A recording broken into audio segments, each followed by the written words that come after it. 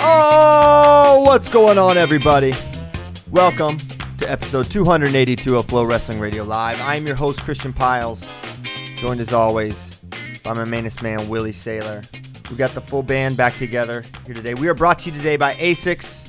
Shout out to ASICS. Thank you to ASICS for your support of Flow Wrestling Radio Live. And today, a unique circumstance, unfortunate story. No matter which way you fall on the Bergen Catholic situation, it is an unfortunate story. And anytime you see allegations of sexual abuse in this sort of a situation, and it's something that's become all too common in sports and media, etc. You're seeing it a lot. Sexual abuse, people in power abusing it, etc. You see it and your stomach gets queasy.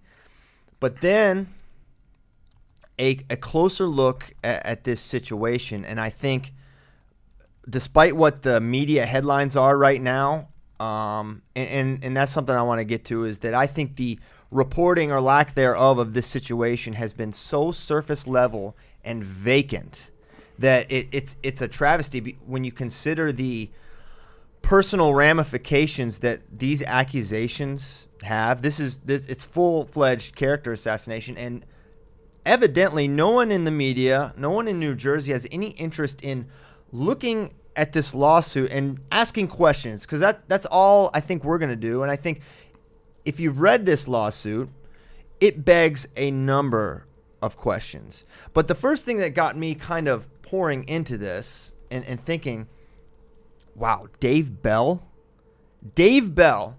is maybe, and Willie can certainly help me out here, is maybe the most personally respected high school coach in America. When you talk to people about Dave Bell, now this is a guy that coaches Bergen Catholic. They were the number 1 or number 2 team in the country this year. That's a topic for another day. One of the best teams year in and year out the last couple years. No one talks about Dave Bell's chops in the wrestling room. No one says this guy is a mat wizard. They talk about how Dave Bell has changed their life, how he has been a mentor, how he has personally helped these kids. That's the first thing that comes up when you talk to other coaches about him. Coach Tirapelli, another highly respected coach, has come out in support of Coach Bell. But that's what his athletes say about him. So immediately you see an accusation like this against someone like that, the most widely respected guy maybe in high school wrestling. That makes you give it a side eye in the initial. I don't even think we're talking about this if it's not Dave Bell, because it's one thing for a number 1 or number 2 team in the country. You know, let's say another head coach of a top program in the country had this allegation against him come out. We might be saying, whoa, this is weird, this is different, I hope this isn't true. It comes out about Dave Bell, and you're like, no. Yeah. And listen, there could be some things that, I mean, you never know anymore. Of course. Right? You never know anymore. Of course. But Dave Bell that dude is a godsend. I love him. People across the country love him. You have rival schools from California saying you love him. Hey, I'd be careful with that love word. Yeah, that's mentioned in the lawsuit. Yeah, telling a kid he loved him. Yeah. Okay, so let's be careful. We don't want to find our names on there. Yeah. But go ahead. But you ask college coaches, they think the world of him. I don't know anybody that's come across him that wouldn't advocate for Dave Bell and talk about how, in fact, I didn't like I think it's a little cheap and lazy, maybe effective though, how they position the lawsuit. First of all, you go like this. You go wrestling, Catholic, and then you throw the word sexual in there. Dude, you could be the most innocent human being in the world. That's gonna make the hair on their arm stand up. Right. And And like you were saying, the reporting of it too, I just find it funny. One of the articles that was written, it was like, the opening of it. Coach Dave Bell of Powerhouse Bergen Catholic sexually abused wrestlers if this allegation is true. Why lead with that? Yeah. I mean, why lead with it in that way? I mean, it's just sensational. I don't know. It's inaccurate. It's lazy. So the media reporting on this is probably, we could do a whole show on that and what they've done. But I think what's important here is let's just look at the facts of what is in the lawsuit. Because I think if you look closely at the lawsuit and you ask this one question throughout it as you're reading, is this the behavior of parents who have a child that was a victim of sexual abuse? Ask that question. Hold on. Ask that question throughout the facts as we lay them out, as they've laid them out throughout this lawsuit. Is this what you would do? Is this what a reasonable parent would do if your child was a victim of sexual abuse and sexual assault, as is levied here? That's a great question. Can we get something out of the way though first, because the whole idea of victim shaming. I want to I don't want to accuse a kid. I don't want to berate a kid because I don't know, what are the rules to this anymore, right? Like if somebody accuses somebody else and you're skeptical of it, we're just voicing our opinions. We're just looking at the facts and looking at what we know. We're not trying to poo-poo on any kid. We're not trying to victim shame. No one is. I think if this were true, this stuff was all true, then the parents and the attorneys involved have done the kid a massive injustice with how they've handled it. Okay, the first instance of the sexual abuse goes all the way back to December at the Beast of the East, where it is alleged that a coach, not Coach Bell, showed a pornographic image on his phone to a group of wrestlers. Okay, now Coach Spataro, yes, who is an awesome dude. Okay, so that's an allegation. That is not good. In my opinion, that is the most serious, specific allegation in this lawsuit. The showing a pornographic image. If you look at these specific things that are mentioned, this is probably the most potentially disturbing one. Now, the great thing about it, if there is one, this can easily be proven. Yeah, he either did or didn't. Did or didn't. Give up the phone, you can easily tell. I mean, come on. The government, the law enforcement can figure this out in 2 seconds. And also the fact that he allegedly showed it to multiple wrestlers, certainly those wrestlers would come forward and corroborate the story if it were true. Now, to my knowledge, that has not happened. But, okay, that's one of the things. That's one of the allegations. That's in December. In January, or sometime later, it's they focus on Coach Bell. They say that Coach Bell called the plaintiff shredded, okay, which is like calling kid jacked or ripped or strong looking, okay. They also mention that he said he told him in texts and maybe emails, I love you, or that he loved him. So let's first just take those two things. But the end of this sentence is the most interesting part. He stated the plaintiff was shredded, parentheses, meaning extremely muscular and physically fit, and texted an email plaintiff that he loved him, comma, as well as other highly inappropriate and sexual predatory behavior on a minor child. Interesting.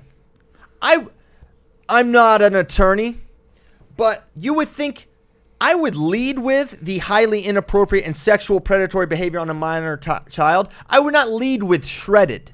I would not lead with I love you. So you can't just throw in that kind of vagary and then say, okay, there's these two things and other way worse stuff. That's not how it works. The lawsuit should contain details. Okay, I've spoken. I'm not an attorney. I've spoken with multiple attorneys about this. What should we be looking for in here? Shouldn't this be included? They said absolutely.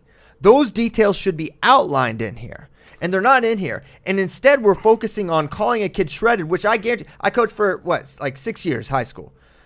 I guarantee you I called a kid jacked or shredded or ripped at some point. I know. I've told multiple wrestlers I coached that I love them because I love them, right? And so what is happening here is the very act of mentorship and coaching is in jeopardy here with this. And it's flimsy. It reads flimsy. Oh, I don't yes. read. I don't read legal documents on a regular basis, but I read this one from top to bottom, and I don't know. I don't know how like somebody in a judge or something doesn't look at it and go, what? What am I looking at? First of all, it's completely redundant and repetitive. It could have been summed up in about 3 paragraphs. They didn't protect my child, and it was like they had, we were all in college, and you had like maybe a 2,000 word assignment, and I was pretty good at this. You could find ways just to extend the sentences, right? Mm-hmm. Yeah, they did, but maybe that's just how. But the most glaring, some of the most glaring things are that 2 things jump out at you right away. One, they say they have victims 2 to 100. Mm-hmm. They will be forthcoming. You have 100 other people that were corroborate this. So I asked about this. So that actually, it sounds crazy, but that is actually something that happens. Like with the Bill Cosby case, you kind of file this broad lawsuit against someone, and it's kind of open for other people, others to step forward. Yes. Okay. So this is that's kind of normal practice. So when I'm ignorant of. I'm naive when it comes to legal documents. That is not saying that there's 100 others. That is a placeholder to say if somebody else comes forward, we'll put them in there. We got 9. We got room for 99 more. Anybody want to sign up? We got 9. Our roster is 99 deep at least. So now, but you read that, and then you read. He said he was shredded because that's the first thing that hits, right? That's the first thing. That's the first detail in the thing. So I'll tell you what, we're gonna sit down. We're gonna draft this legal document. What we're gonna lead with? Shredded. He called him shredded. He said, "I love you," and other aggressive, predatory suggestions. What? Okay. All right. So, of note, how about you? How about if there are additional aggressive sexual toward, how about you lead with? How about you go with that? Yeah. Because what's that? That's what I said. Yeah, that's what you lead with. Sexual assault. The 2 words sexual assault is mentioned in this lawsuit 19 times. Okay? New Jersey law says that there must be contact. Okay? Without getting so specific, sexual assault involves contact. Okay? Physical touching. Right? That's what sexual assault refers to. However, at no point in this lawsuit is any physical touching described, mentioned. It's just they're just throwing the word in there. That's what I was saying. They're just putting the word sexual assault in there. Now, why would they do that? Why are they getting detailed over shredded and I love you? They don't mind getting detailed there, but they're not going to get detailed on what is the worst part of it. The sexual assault of the plaintiff. Now, what is even more interesting, Andrew T. Miltenberg, Esquire, the attorney listed here, goes to the media, on TV, cameras rolling, says that there was physical handling from the BC staff to the plaintiff. Physical handling. I guess you could say touching. You could say a lot of things, but I guess if they wrestled. Yeah, perhaps they wrestled. So maybe he didn't lie. But their physical touching. Why is that not mentioned here? Why is that not in the lawsuit? Well, I would lead with. Hold on. I would lead with the physical handling. I would lead with the highly inappropriate and sexual predatory behavior on a minor child, but that's not in here. Okay. And what is interesting about that, and what you could maybe assert. Or my thought is, I don't know this to be true, but an attorney can get in serious hot water. If they put physical touching and these details in the lawsuit itself, they're subject to a lot more potential punishment, whereas they can just kind of throw it out there, and they're just trying to win this public opinion sort of thing right now. So they can be more outspoken and broad and just don't get into stuff that is actually even in the lawsuit and just throw out these bombs. They're lobbing grenades. Physical handling, but it's nowhere mentioned in here. Why would that be the case? Why? And here's the question that I want in your minds. Is this the behavior of parents who have a child that was a victim of sexual abuse? If you had a kid that was sexually abused, why would you leave him in the school? Why would you not go? What is your? You don't have to be a parent to put yourself in this hypothetical situation and know exactly how you would act. If a loved one was sexually abused, I am going to the cops. Mm-hmm. I'm going to the police. I want this dangerous person in jail. And you sure as hell don't care about their wrestling future. Well, right. I don't know. He's getting sexually abused, but let's see if he can win the whatever weight class spot. Well, that's not mentioned in the lawsuit. But what's not mentioned? Him vying for a spot. No, okay. So the point. Hold on. You don't leave him on a wrestling team, right? You don't. What is mentioned is his wrestling. He's trying to get into a college and be recruited. Right. So if your child was sexually abused in December and you let him remain on the team all the way through January, and there are emails from parent to Bergen Catholic staff in late January asking about the details of a wrestle-off.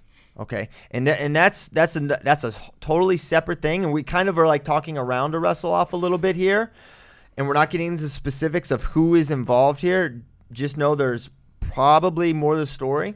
There is more to the story, but there's a legal implication there that we are trying to avoid because this is clearly a litigious and vindictive family. Well, I mean, yeah, but we could say what the other story. We don't have to mention a weight. We don't have to mention a name. I mean, the backdrop of this is a kid couldn't make the lineup and then got vindictive about it. Potentially. So why would you, if your child was being sexually abused, leave them in the school on the team? Why would you wait until April to file a lawsuit? Why at no point did you go to the police? Why would you leave him in this situation? Why in January would you file a HIB complaint, which is harassment, intimidation, and bullying? Okay, that is a complaint that is basically within the school, within a school, right? This is something you can kind of levy if there's harassment, intimidation, or bullying. It's simple. It doesn't really fall under the kind of sexual. It's like, I can't really think of a parallel, but it's like if you were, okay, maybe it's like this. If you were sexually assaulted or harassed at work or something really bad, and you went to HR. Let's say you were violated completely. You went to HR. You didn't go to the cops. It's kind of like that. Like, wait, if you're being abused, you go to the cops. You don't file this little thing that doesn't really necessarily encompass sexual assault. So why are you going there in the initial? There's nothing about sexual abuse. It's about bullying, right? Then in January, you're asking about a wrestle-off. Okay. Then 2-3 months later, you still haven't gone to the cops, and you're filing a lawsuit. Are these the actions of parents whose son was sexually abused? No. And, I mean, I don't know how much you're worried about them suing us or what my journalistic responsibilities are, what I can say and can't say. But the father in question made a social media post praising the coaches right in the middle of all this thing. Right? So, I mean, what are you talking about? Okay. So the lawsuit is full of all these vague terminology. There's locker room allegations, which are completely unprovable, that Coach Bell watched kids undress or get dressed in the locker room, which, I mean, isn't that what happens? Isn't that what the locker room for? You get changed in the locker room. Now, I mean, and how do you prove looking at or staring or what? It's totally unprovable. And it's probably in there for that reason, because you can't prove it, but you can very easily say it. So, in my opinion, the real tragedy here is the impact that this has on coaching, that this has on wrestling. Needs men who are leaders to coach and lead other men to create more leaders. And what this does, even if nothing else happens, if this is the end of it, this is dismissed and everything, Coach Bell's legacy in many ways is tarnished and ruined. I don't know if he'll be able to continue coaching. I don't know what this will be, if he'll even want to. Because for the investment of time that a wrestling coach puts in relative to the compensation, and if you have to factor in that you're at risk, every single wrestling coach could have this exact stuff levied against them so easily. You could get into locker room stuff. You could probably get 1,000 coaches that have told kids they loved them. You could get 1,000 coaches that have said you're jacked, you're shredded, you're ripped. 1,000 coaches that have been in the locker room while kids were changing. Okay, you're basically making coaching illegal, and the pragmatic decision as smart men or women are thinking about getting into coaching. Why would I do this? Why would I work? Why would I help these parents when I can be the nature of coaching is so litigious now that I could be subject of a lawsuit. My life could be ruined. I could be financially. And how could I possibly prove my innocence? How can Coach Bell prove he didn't look? How do you prove that? I don't know if you have to. That's looking is not illegal. I mean, I don't think that if this goes through and if this goes through and it says, there's nothing here. They're exonerated. There's nothing here. I don't think Dave Bell takes a hit. I think it's an inconvenience. I think so many people. I don't think this isn't an inconvenience. I don't think people question. Do you think that people question Dave Bell? Because in the wrestling community, probably not. But I mean, this is that. I got on Twitter, went to the news thing. Sometimes it's about a LeBron James dunk.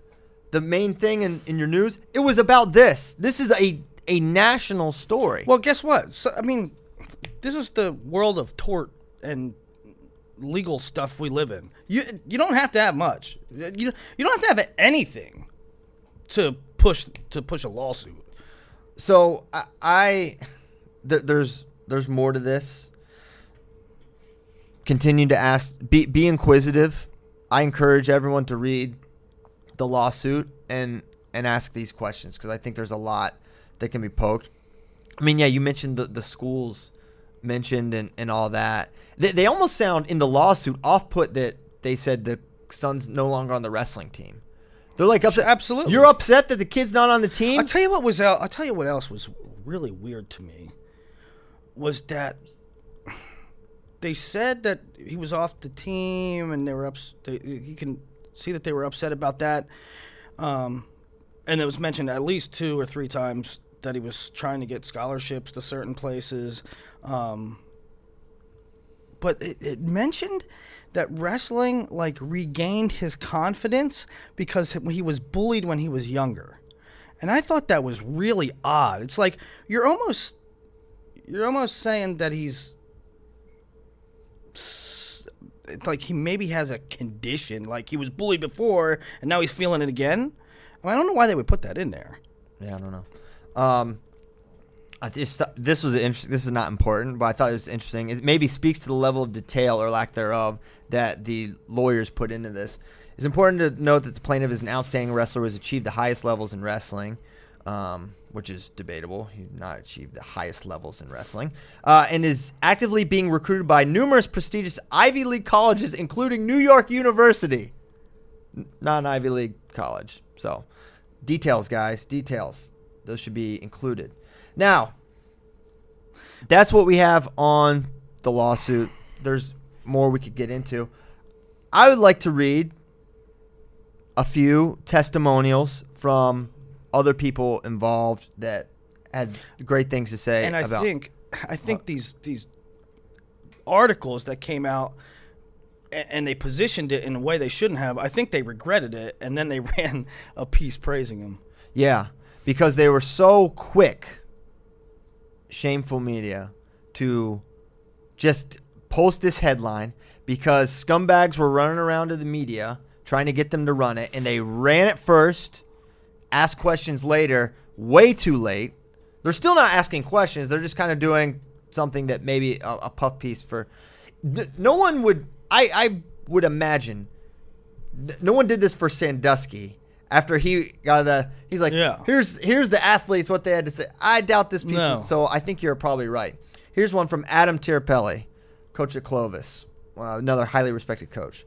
Coach Bell is my homeboy because he respects the sport, isn't afraid to compete, treats others well, loves his wrestlers, and isn't in coaching for accolades, rankings, or personal glory. He's as genuine as they come. This is what should be trending.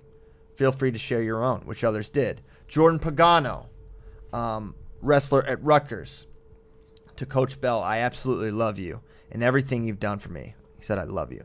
Everything you've done for me. I'm not only a better wrestler, but a better man for having you in my life. There's a special place in hell for the people who fabricated this story. Don't sweat it, though. Bergen Catholic has your back, Coach.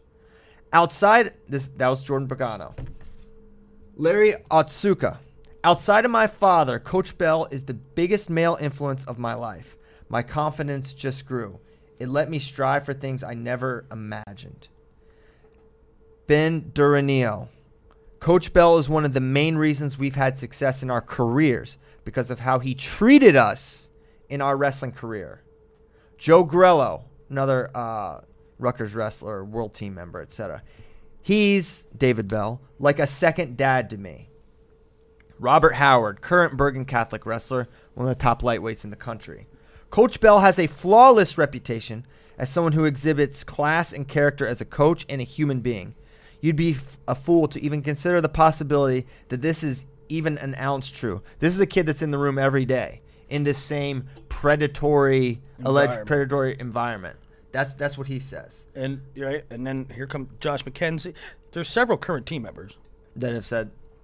Tyler Casamenti, breaking. Most inaccurate accusations I've ever heard. Coach Bell and the rest of the coaches are some of the best people I've had the privilege of knowing and still look up to. Can't believe some salty parents are trying to ruin the program and coach's reputation. Here's one from a parent named Harry Asatrian. A parent shared this video, which speaks volumes about the Bergen boys' love and support of each other.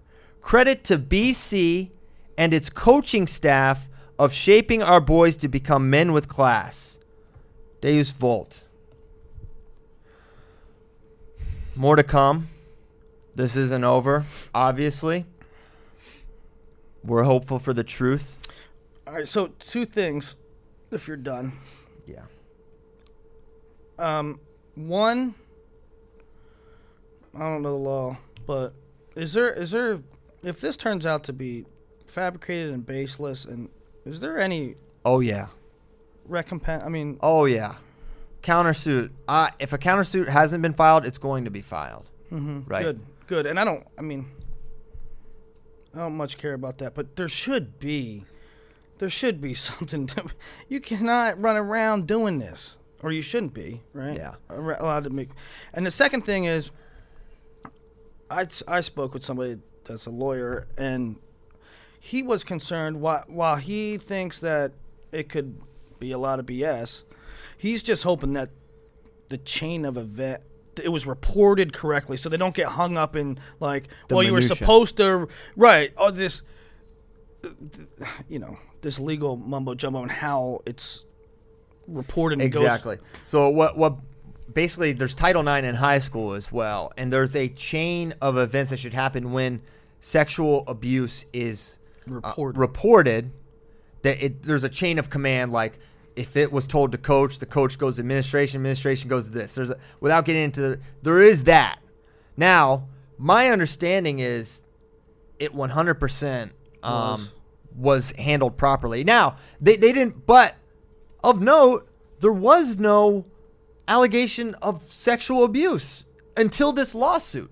There was no contacting of the police at any point. It's still, to this day, criminal charges. You know, a kid sexually abused, was sexually abused. You didn't go to the cops. What does that suggest, parents? It suggests that What kind of a parent are you if you don't want? I suggest they put it in there as a trigger word, right? Like, I mean, you know what would be good if we said sexual abuse. And boy, did the media latch onto it and run with it. And they put it in there so many times. How could you not? Right? Just the word combo sexual assault is 19. The word sexual, who knows how many times it's in there? I can do a.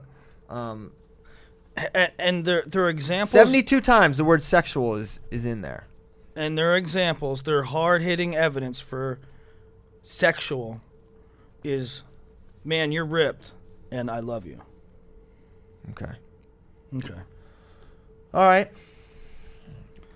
I'm Steams. It's tough to transition from this. There is no segue that makes sense. And this is where my mind has been since I read this. So if I get struck with another point or something I didn't get out, I'm going to probably divert from U.S. Open or fan questions back to this. But here we go to other things. Tim Flynn to West Virginia. This has multiple. This was close to home. Well, because Kyle Brackey. Kyle Brackey is. I was already spending his salary on something else. I know. We're gonna have to restructure. Yeah. We thought he was gone. So let's cut to Kyle. Let's get his reactions. His dream job. Kyle, listen. I know you guys think this was a gag. This is serious. Kyle applied for this job. Yeah. I got my rejection letter yesterday. Oh my or gosh. email, I should say, after the Tim Flynn news. So not great handling there by West Virginia. Wow. So Yeah. you had to find out through the media. Through the media. That you did not get the job. How'd you first found out you saw Tim Flynn's billboard in Morgantown? Yeah. And Zeb decided to kick me while I was down last What night. did he say? He tweeted out the picture of the new billboard of Tim Flynn in Morgantown and said this could have been you. Wow. Man, you know, I want to lift you up while you're down. It's been a rough 48 hours. I'm but sure. I'm keeping my head up. I'm trying to move on. Yeah. He's a good guy. He's a good coach. He'll do a good job. I just felt like that was my job. Did you get any texts or calls from Coach Greenlee? No, I haven't heard from him.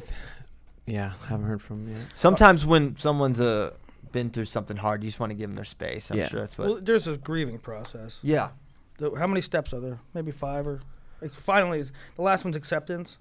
Yeah, I'm not there yet. Yeah. Will you? You're not in denial anymore, are you? No, not in denial. You know what was a real big slap in the face? No. Is after the news broke, I had to social it. Oh, man. Oh my gosh. That's Is tough. Oh, I'm sorry, dude. Yeah. If you need some paid time off, Unlimited? we have unlimited in Flow Sports. Perpetual Allegedly. time off. So does some make me people feel that work better. here think. Well, now hold on. Did Coach Flynn contact you about an associate job? I have not been in contact with Coach Flynn yet. Because, maybe coach and waiting situation. That would be awesome. Yes. I would not turn that down. I will accept all calls from Coach Flynn. Okay. Will you? Is there any bitterness there? Will you help him if he has? He asks you for pointers. There's no bitterness. Maybe he asks you about certain recruits. I will absolutely help him. Love my home state and West Wow. Virginia still. So I will help him. I got to say, Kyle, you're handling this with nothing but class. Mhm. Thank you. Would you recommend your father as a general counsel for the wrestling team? Absolutely. Okay. Interesting. Mhm. Well, So where does that? Well, why don't we talk about now that we've gotten that out of the way, we've been friends first. I say friend first. Mhm. Okay. But let's talk about the news. Tim Flynn is one of the best coaches in the country. Mhm. He won Coach of the Year a couple years back. He had Edinburgh in the top. They won a trophy. Okay. It's amazing. Now he's going to West Virginia. They have 3 in the finals. No. They had 2 in the finals. Port- and Shop was third. Port, Habit, and Shop was third. And Vic Avery. And Avery I thought was Vic like, Avery- third. Yeah. he placed. He was third. Vic Avery got third. Crap. Of all people. That was You that know was who- an incredible team. Yeah. You know who of all people's birthday it was yesterday? Chip Ness. Congrats, Chip. That was a Tony Ramos joke. Big Chip Ness fan. All right, don't divert me, Willie. Let's talk about the move. All Tim right. Flynn is the head coach. This has to be a good thing for West Virginia, right? Sure. I mean, This is a Tim great Flynn hire. has been nothing but a pillar of consistency, right? I mean, very structured. I mean, of course, you know, it's not every year you're going to have 4 in the top 4. Edinburgh's not going to take top 5 as a team every year, but you know you're going to get a good product year in, year out, right? And that's something that West Virginia hasn't had in a long time. His reputation precedes him. He's gonna get a lot of looks from top kids. He's probably gonna round out a really nice staff, and he's gonna, you know, let's be honest, he's gonna have more resources than he ever had at Edinburgh. What I like about this hire, a couple things. One, Coach Flynn has a track record of recruiting Pennsylvania. Not only, I think he's got a great eye for talent. He finds guys. You'll see a kind of a tough kid, and he'll kind of emerge to me, and be like, oh, he's going to Edinburgh. Like they already had him like before his kind of break. So I think he's got a good eye for that, right? That's huge. Mm-hmm. Now I think it's going to open him up to a couple more blue chips as well, too. It is. So he's gonna get more blue chippers in there. He's also gonna continue to do what he does. Identify that talent at a younger age. You know, when people started drooling on Dakota Gear, he was already wrapped up. Too late. I mean, and it's not just that he identifies talent early. It's not just that he recruits Pennsylvania. He had Vic Avery, Vermont. He has Sean Russell, Georgia. He has Sean Russell, although honestly, Lugo, Florida. Sean Russell probably one of the more credentialed recruits he's landed. Yeah. That was one guy that was like, dude, this was a top 1 or 2 guy in his career. There are not many of those that found their way. Yeah, so he's done a good job, and I think recruiting, certainly, coaching, certainly, and more resources now. Yeah, I think it's right. One thing, you know, Coach Flynn is not 30 years old, okay? He's an older, but this is a guy with great energy and passion for the sports. I think he is a long-term solution at West Virginia. I mean, Nick Saban, how old's that guy? I mean, he doesn't look that old, but he's like older. There's coaches that are having great success at his age. Kyle's going to come at me with the 66. Coach Saban, 66. Tim Flynn's like his mid. I know that's football, but it's a very intense job. Coach Flynn also, if I may, I hope I don't get sued, but that dude is shredded. That man is in very I good love him. physical shape. Did you see that headlock video? This dude is jacked. Hey, so, right.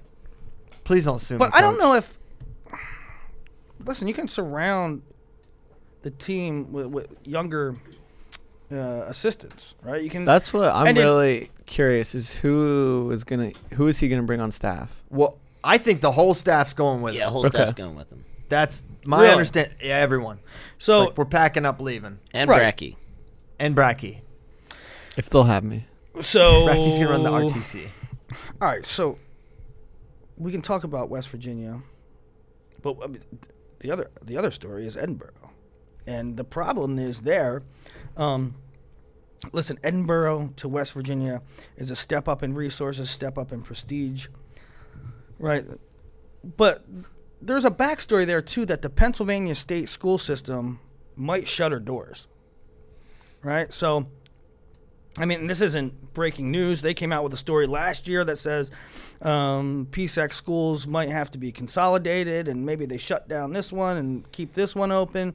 I don't know. Clarion just unveiled plans. They already broke ground. I talked to Keith Ferraro about it last week, but they're building a whole new gymnasium, so that's like a $2 million project. So I wouldn't think Clarion's shutting down. I don't have any idea if Edinburgh's shutting down. I don't want to put that out to scare people, but there is that thing floating around there, and there is numerous articles about problems in with the PSAC schools. Okay. One more thing before we kind of put a bow on this maybe. I have this question. I don't necessarily have this concern, but I always have this question whenever in any sport when a coach like Tim Flynn, who goes to a bigger school with more resources. It happens most often in basketball. So, again, I'm not saying Tim Flynn can't get the job done at WVU. But sometimes guys can do really well at small schools, and they're the guy that can take a program in the 50s or the 100s to the top 10 and have All-Americans, or have conference titles or whatever. And then they get to a big institution and – pressure, expectations, or whatever happens, and they actually end up doing worse. Mm-hmm. Well, we saw this in wrestling with Mark Cody. That's the most only one that I can think of. Yeah. Off the top of my head, anyway. Because I don't think it happens as often in wrestling either. I think there's a cycle of staying Tom in a Ryan small went from school. Hofstra to Ohio State, did just fine. Yeah, Yeah. and Pat Pop. yeah. Binghamton to NC State. I say there's That's a better track record of the contrary to this. Yes, it happens. It happened at Oklahoma 100% with Coach Cody. He was better. The wrestling teams at American would beat the wrestling teams he had at Oklahoma at any point. Unbelievable. Which is crazy. Now, here's my thing. If Coach Flynn simply gets West Virginia to the Edinburgh level, he has drastically improved the health and the success of West Virginia wrestling. This takes time, okay? Virginia Tech took time for Dresser. All right, so this is 6 years before you maybe see the fruits of this. Yeah, I think the next couple of years it's going to look like what it did at Iowa State this past year. A lot of kids leaving, a lot of turnover. Yeah. But people kind of freak out about that. They're like, what's going on? He can't be doing that good of a job. That's what happens. What should happen. Tommy Gant was the only guy remaining 4 years later? Yes. That team was And gutted. look where NC State is now. It happens. You just have to give it time. It's a whole new culture. It's a whole philosophy. It just takes some time. Yeah, the Tommy Gant example is perfect. Exactly right. But we are seeing younger kids. I don't know if there's data on this, but it seems like younger kids are better sooner, right? I mean, Yanni walks in, wins a title. Spencer walks in, wins a title. Maybe David Carr does really well after a year. Maybe West Virginia gets a blue chipper or two that right away surpasses anything West Virginia's done in a while. Right. Well, and the question there is Braxton Amos. Because for me, regardless of what state you're in, again, any sport, win your state. And to have a kid who is probably credential-wise going to be the best recruit since Raider. Yeah, in West Virginia, absolutely. To come out of West Virginia, and, Braxton's got a lot of options. He's a really smart kid that could go, Ivy route or military route because he's got all those options. But to try to keep Braxton Amos in state would be one of the highest priorities for me if I'm Tim Flynn. Sure, I think so, but I actually not the only one, but it's important. I don't agree with that because that is you might not fit what Braxton wants. Well, yeah, that's why I had all those caveats though. Yeah, I know you did, but it's like you can't even put that. You go after him, you give him the pitch, you try to keep him as best you can. But if he goes to an Ivy or he goes to an academy, it's not or Ohio State, that's not a reflection of anything. He went to Ohio. If he goes to Ohio State, why wouldn't he? Has aspirations as an upper weight. So you go with Tervel and Kyle. Yeah. There's nothing you can you just can't put that much stock in it. All you can do is give it an effort. It's not a success or failure if they don't get Braxton Amos. He is not going to turn around the program. It's going to be a volume of quality wrestlers, and if they get him, that is awesome, but I just don't subscribe to that. Yeah, I don't think it makes I don't breaks put. it. I get why you think it's important. It's just not as important to me to land Braxton, especially in a state that doesn't really produce a lot of D1 guys, right? Yeah. It's not like Braxton left, so the other West Virginia talent's going to leave. It's not like exactly. Yeah, it's not like that. They can still recruit heavily in the Pittsburgh area, which is right in their backyard. Mm-hmm. And in Ohio area, they get, a Graham kid. Ohio's loaded with talent, right? To me, just build the wall around Ohio, Pennsylvania, and New Jersey. I'm building the wall. and no one's getting out. They're Well, all going to West I Virginia. would work over like Indiana and maybe the Chicago area. Okay, so just put that in there. okay. So as long as I they would get expand to California, too. Mm, And as far south as Florida. Have they looked into Dagestan? Eastern Seaboard and Dagestan, I think. yeah. So just that small security perimeter. If you keep all those wrestlers in there, you're They gonna have a should be top all 10 right. finish. Top 10 finish. I'll Yeah. put my name on it. Top 10 if they can lock down PA, Ohio, California, Dagestan, and Florida. Khabib still has Khabib's got 4 years. 4 years. People forget that. So great hire there. Hope for the best for Edinburgh that they get a quality coach. There's a decent there's a decent coaching tree there. I would think someone would be interested in that. So Cliff Moore, huh? I did not know that the staff was going or rumored to be going. So what does that do for Edinburgh? We don't know. They're open yet, right? That they're open. Cleveland Arkansas. State. Arkansas. What? No, man. Cleveland State. Cleveland State. Right. So 3 openings. It's interesting. One of them's a unique one with Arkansas Little Rock, but 2 other openings. Now, someone asked the question. Oh yeah, I know who asked the question. Robert Sasso, the father of one Sammy Sasso. Better hire, Bono at Wisconsin or Flynn at West Virginia? Both home runs. I don't know. I don't want to sit on the fence, but I truly don't have a preference in the hire.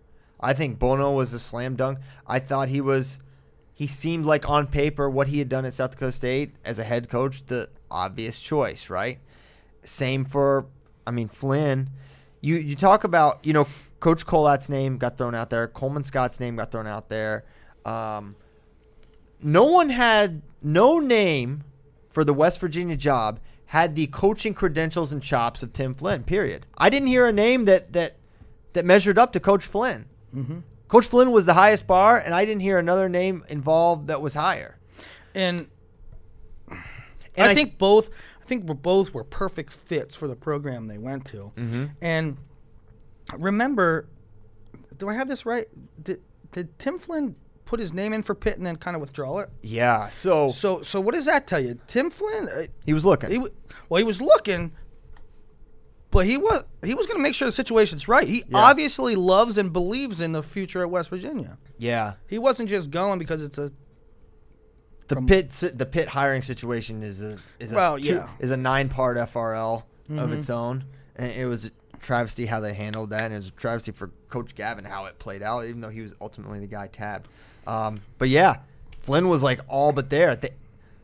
To my knowledge, he had told the Edinburgh team he was going to Pitt last year, and then shenanigans with Pitt. The AD wouldn't commit to the new wrestling facility, right? Yeah, they said it, but they would not put it in writing.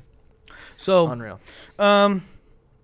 Okay, we got the Dream Team Classic coming up. The marquee match there is Brayton Lee and Ja'Cory Teamer. Also, I'm really interested to see Mason Paris against Brandon Whitman. Also, the final rankings came out, and I would just like to pick your brain, Christian. And not pick your brain, but Pick it.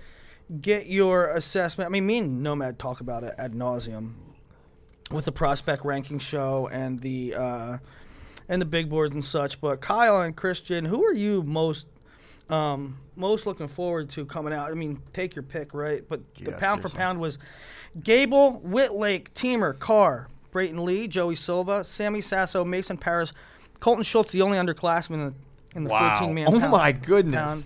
Gavin Hoffman, Michael Beard, Seth Nevels, Aaron Brooks, Brock Hardy. It's interesting. In this era of young guys standing out, one junior made the pound One for junior. 13 seniors. That's interesting.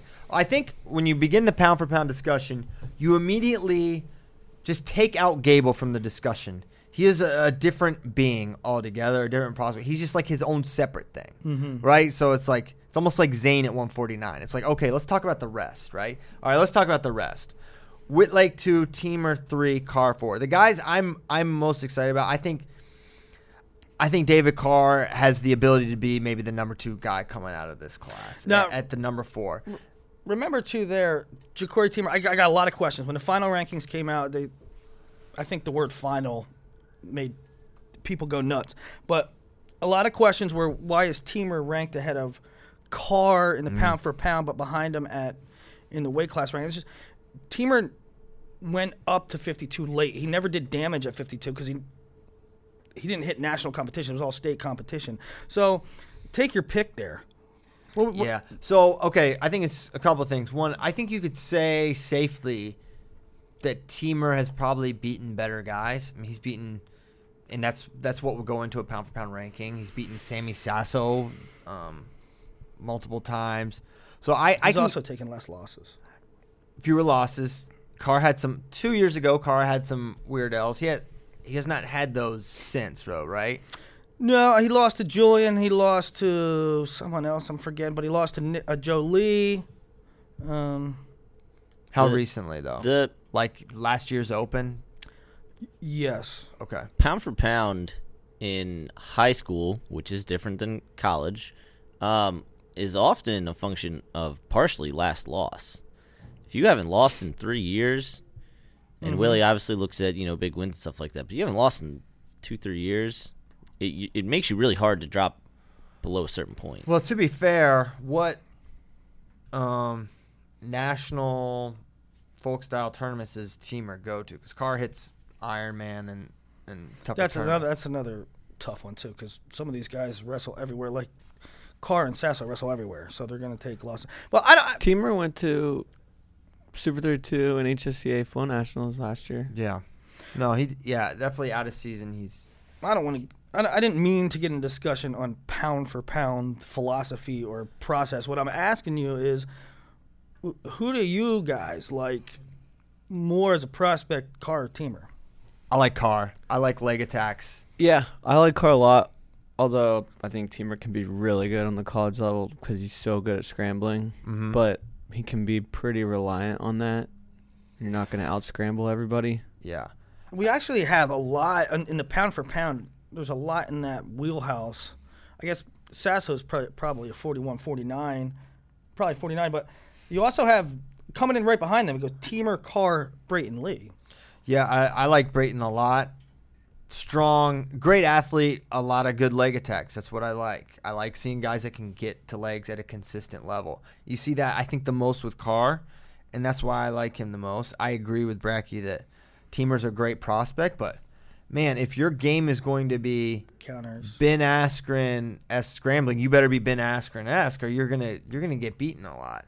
And guys are gonna, at the collegiate level, I would imagine. Now he could just be transcendent here, but I don't believe that he is, at least yet.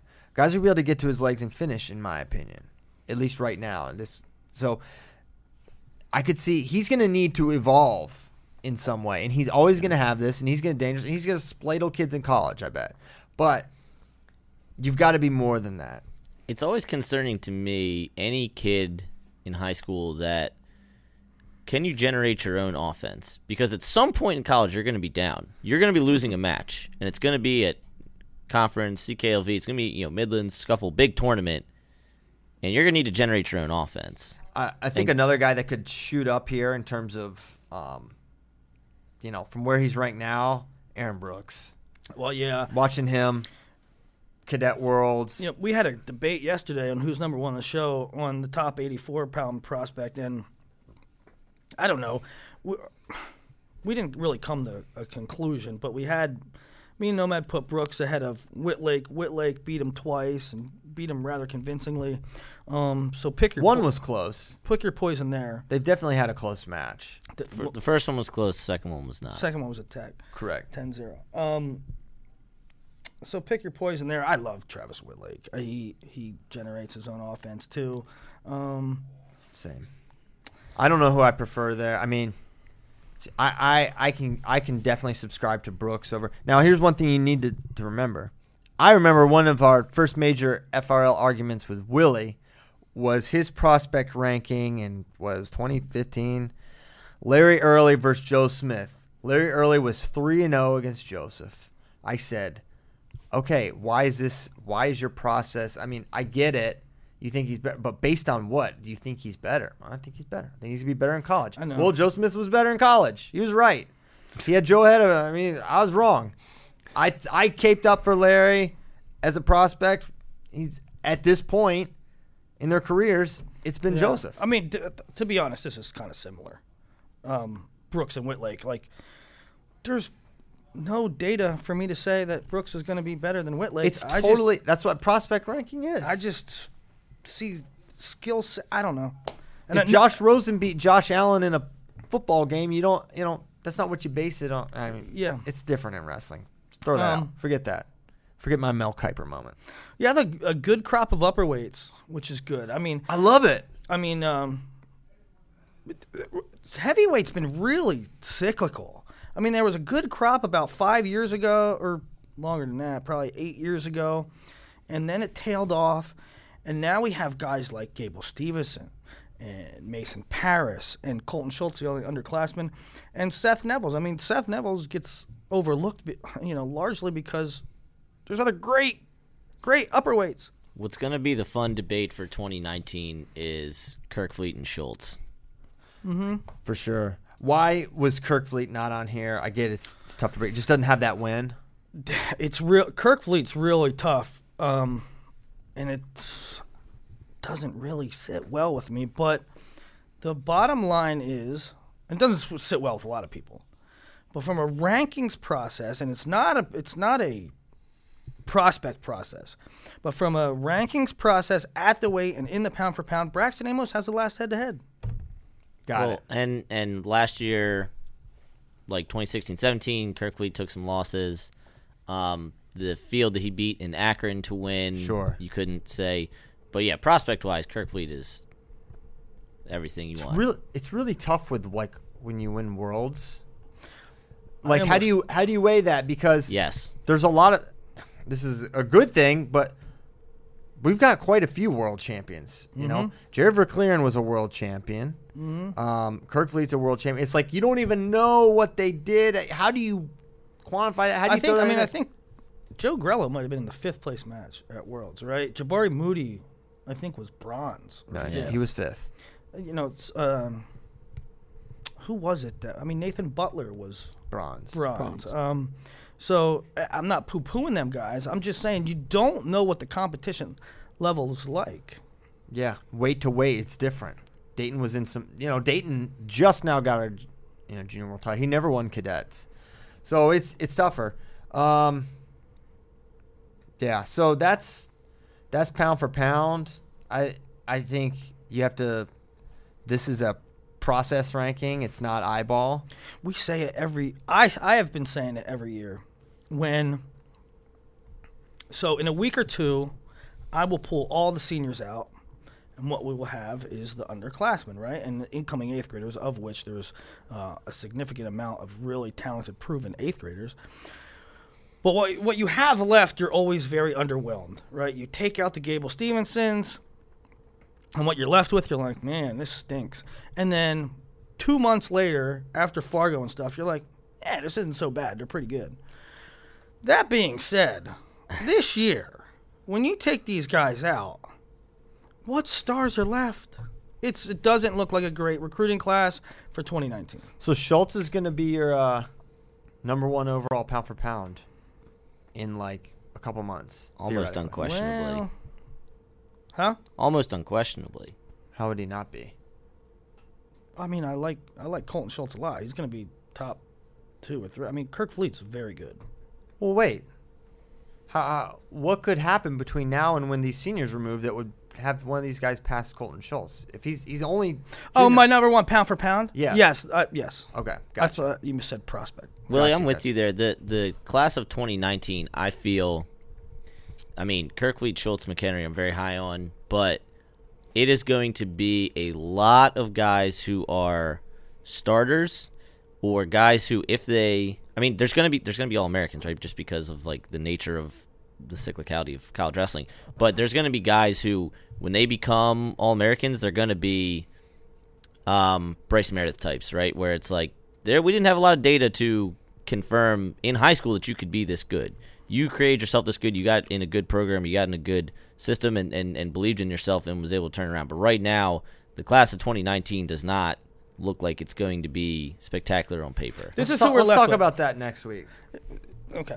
I'd like to get into it. I want to talk about it. I want to talk about the class of 2019.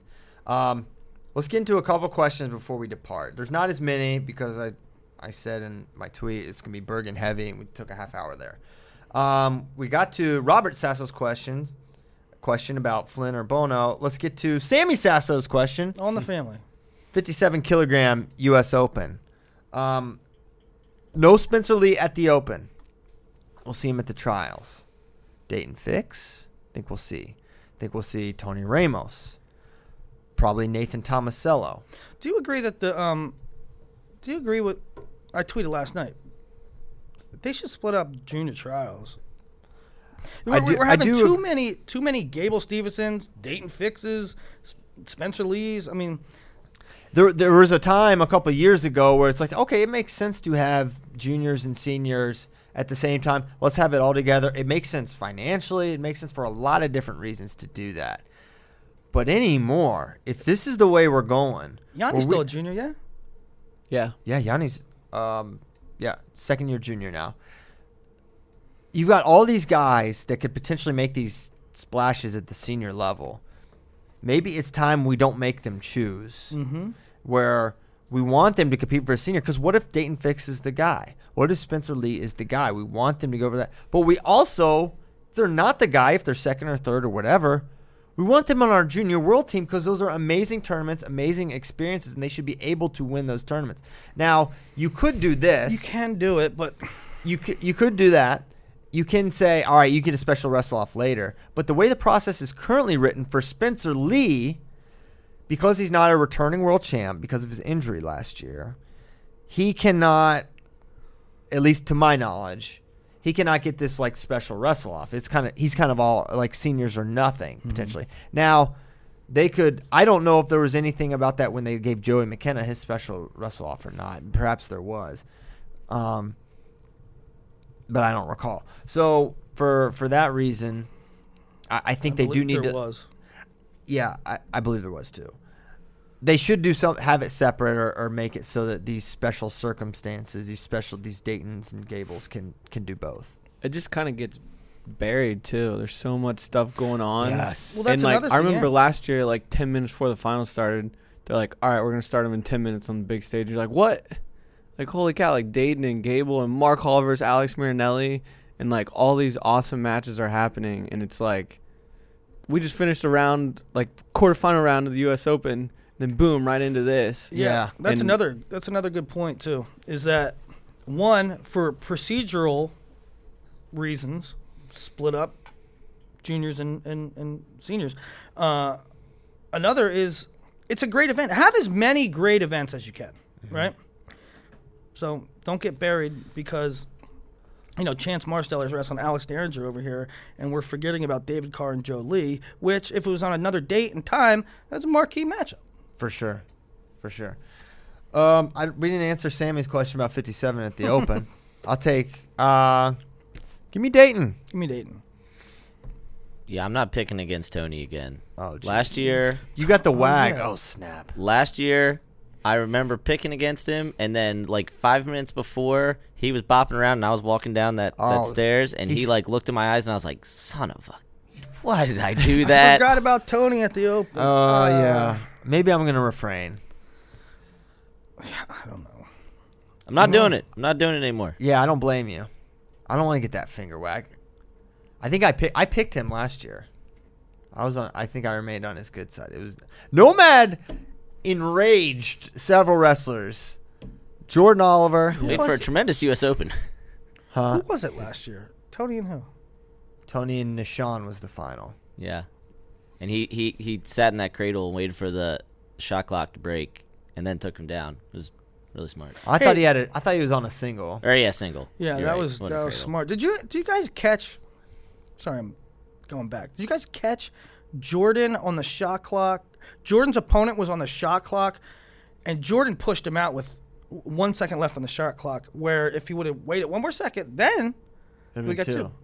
In fact, John Smith said that should be 2-0 because he thought they expired. It hadn't quite expired. Mm-hmm.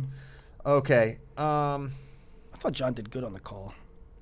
He's the GOAT at multiple things, including wrestling calls. Would adding DeSanto to the Iowa lineup make for a truly competitive team race with NCAAs with PSU? I don't think so. I don't think so either. I think we're talking about 12 points with DeSanto. They got to make up 30 or 40. Here's the thing. Was Sorensen 5th? 4th? Yeah. Here's the thing with Iowa, and I know that we're taking guys out, so like Stoll's going to be way higher, but Lugo has not All-American. DeSanto, not All-American. Now, only one try for DeSanto, only 2 for Lugo, but those guys have not All-American, so you're asking them to do something they haven't done. Doesn't mean they can't do it. Well, it's not even that. It's just I'm personally taking Lugo and DeSanto's high-end point-scoring potential. For sure. I'm applying that. I'm assuming that. And they're still coming short. Lugo could be in the finals. DeSanto could get third. I still don't think that's enough to beat Penn State. I mean, you start with 4 finalists and work from there. Penn State has 4 finalists. And they're going to be good at every other weight. And 3 other returning All-Americans. 3 other returning. It's not insurmountable because nothing's insurmountable, but it's not just a DeSanto. It's not just a Lugo. It's those guys at their highest potential, they're short. If you guys talk Dake for Olympic, is there anyone that could prevent Cox for Snyder final at Olympic team trials? No. I don't see what gets in the way of that unless, at this point right now, I don't know how you could say who could be. Now, is there a young guy that we're not considering that is a couple years away from challenging Jaden Cox? I don't think so. I don't see that guy because Gable's not coming down. Kirkfleet won't be there at 2020. So, no, I don't I mean, who's the top juniors? Warner. Here's my Olympic trials finals in 2020. Oh, let's do this right now. Let's go. Dayton Fix versus Spencer Lee at 57. 65, Zane Rutherford versus Yanni Giacomo-Hollis. 74, Jordan Burroughs versus Alex Derringer. 86, David Taylor versus Bo Nickel. No Kyle Dake. Where you got Dake? Kyle Dake versus David Taylor. 97, Jaden Cox versus Kyle Snyder. 125 kilograms. Gable Stevenson versus Nick Wisdowski. There's the Olympic trials finals. So who's the Dan Dennis going to be? Oh, yeah. These are getting blown up for sure. Completely. Oh, yeah. They're not even like bad. And you included young guys. Like you even like thought ahead. Like it's just Olympic trials. It's going to happen. Yeah. It's going to happen. One of those guys will have debilitating injuries that will end their career. They'll never be the same. I mean, stuff's When's Worlds this year? Also, Mark Hall's name wasn't mentioned. Zahid Valencia's name was. Yeah. It's going to be good. I'd like to see Ed Ruth wrestle Kyle Dake. Yeah, Well, that would be tremendous. We could have in 2015, but Dake beat Taylor. Taylor beat Ruth. Taylor beat Ruth. Taylor beat Ruth. Yeah. Dake beat Taylor, right. Like I said. If Zane, this should be our last question because it's 9:09. If Zane had redshirted the 16-17 season instead of the 14-15, what's the likelihood Penn State would be NCAA champs the last 8 seasons? Ohio State won with 102 that year? Yeah, but the question is, they would have won the 16-17 season for sure without Zane's points. Yeah, this was the source. This question was kind of the source of you got a plan gate, right? My plan was for Penn State to win every single year and not take a year off. So that was my thought. You wrestle Zane now, you could win NCAAs ultimately. So yeah, you could say that they would have won, but would Zane have become Zane without that redshirt year? What happened that year? Because he went from a really good guy who beat Logan Stieber to a transcendent bonus point scorer in that year. That was Hudashelt Habit? Yeah. Yeah. But there's also the butterfly effect of, okay, how does Ohio State and Oklahoma State and Iowa and Missouri, how did in Cornell? How do they change their recruiting, and how do they change how they juggle their red shirts and gray shirts and their lineups to? Well, I don't think anyone was juggling lineups based on Zane's redshirting or not redshirting, right? Like, but I'm saying if Zane graduates a year earlier, that then changes the pool of 149s. Potential. Yeah, Ohio I don't State know. would have won this year, theoretically. If you kind of go chalk, they would have won this year because they won by 8 and Zane scored 24, 25, Right. whatever. Yeah, so what is the likelihood is a question. I'd say there's a 50% chance they would have won 8 straight. Put it around that. So it's definitely a possibility, but how can you question the track record or the path that Zane took and not say they made the right decision? I mean, how do you, the guy won 3 NCAA titles, was the most dominant guy for 3 straight years. But yeah, you're right. It's possible. 9-12. If there's nothing else, I think we depart. 12 over, like Don't. Like 12 who? over. Who's 12 over? Ryan Anderson at Super 32. He still won. still won it. He still won it. right. That is an interesting prospect there. Ryan Anderson. The most ridiculous I ever heard was everybody remembers Mac Lunas, right? Cornell. Yes. Rudy Rada was a kid for DeMatha who they were going to meet him at Mount Madness, which is a big tournament in Maryland. And teammate of mine's brother was waiting in front of him. He was drinking a Gator. He's like, wow, this kid must be way under. He was like 14 over. He completely just blew weight to not have to wrestle Mac. All right. You could be 0.1 over, but I guess he overkill. There's no way I'm wrestling Mac Lunas. We thank you guys so much for tuning in. Stay tuned to the Bergen Catholic situation. Be curious. Ask questions. We have many. Thanks for listening. We're going to be back next Tuesday. And, yeah, thanks, ASICS. See you next time.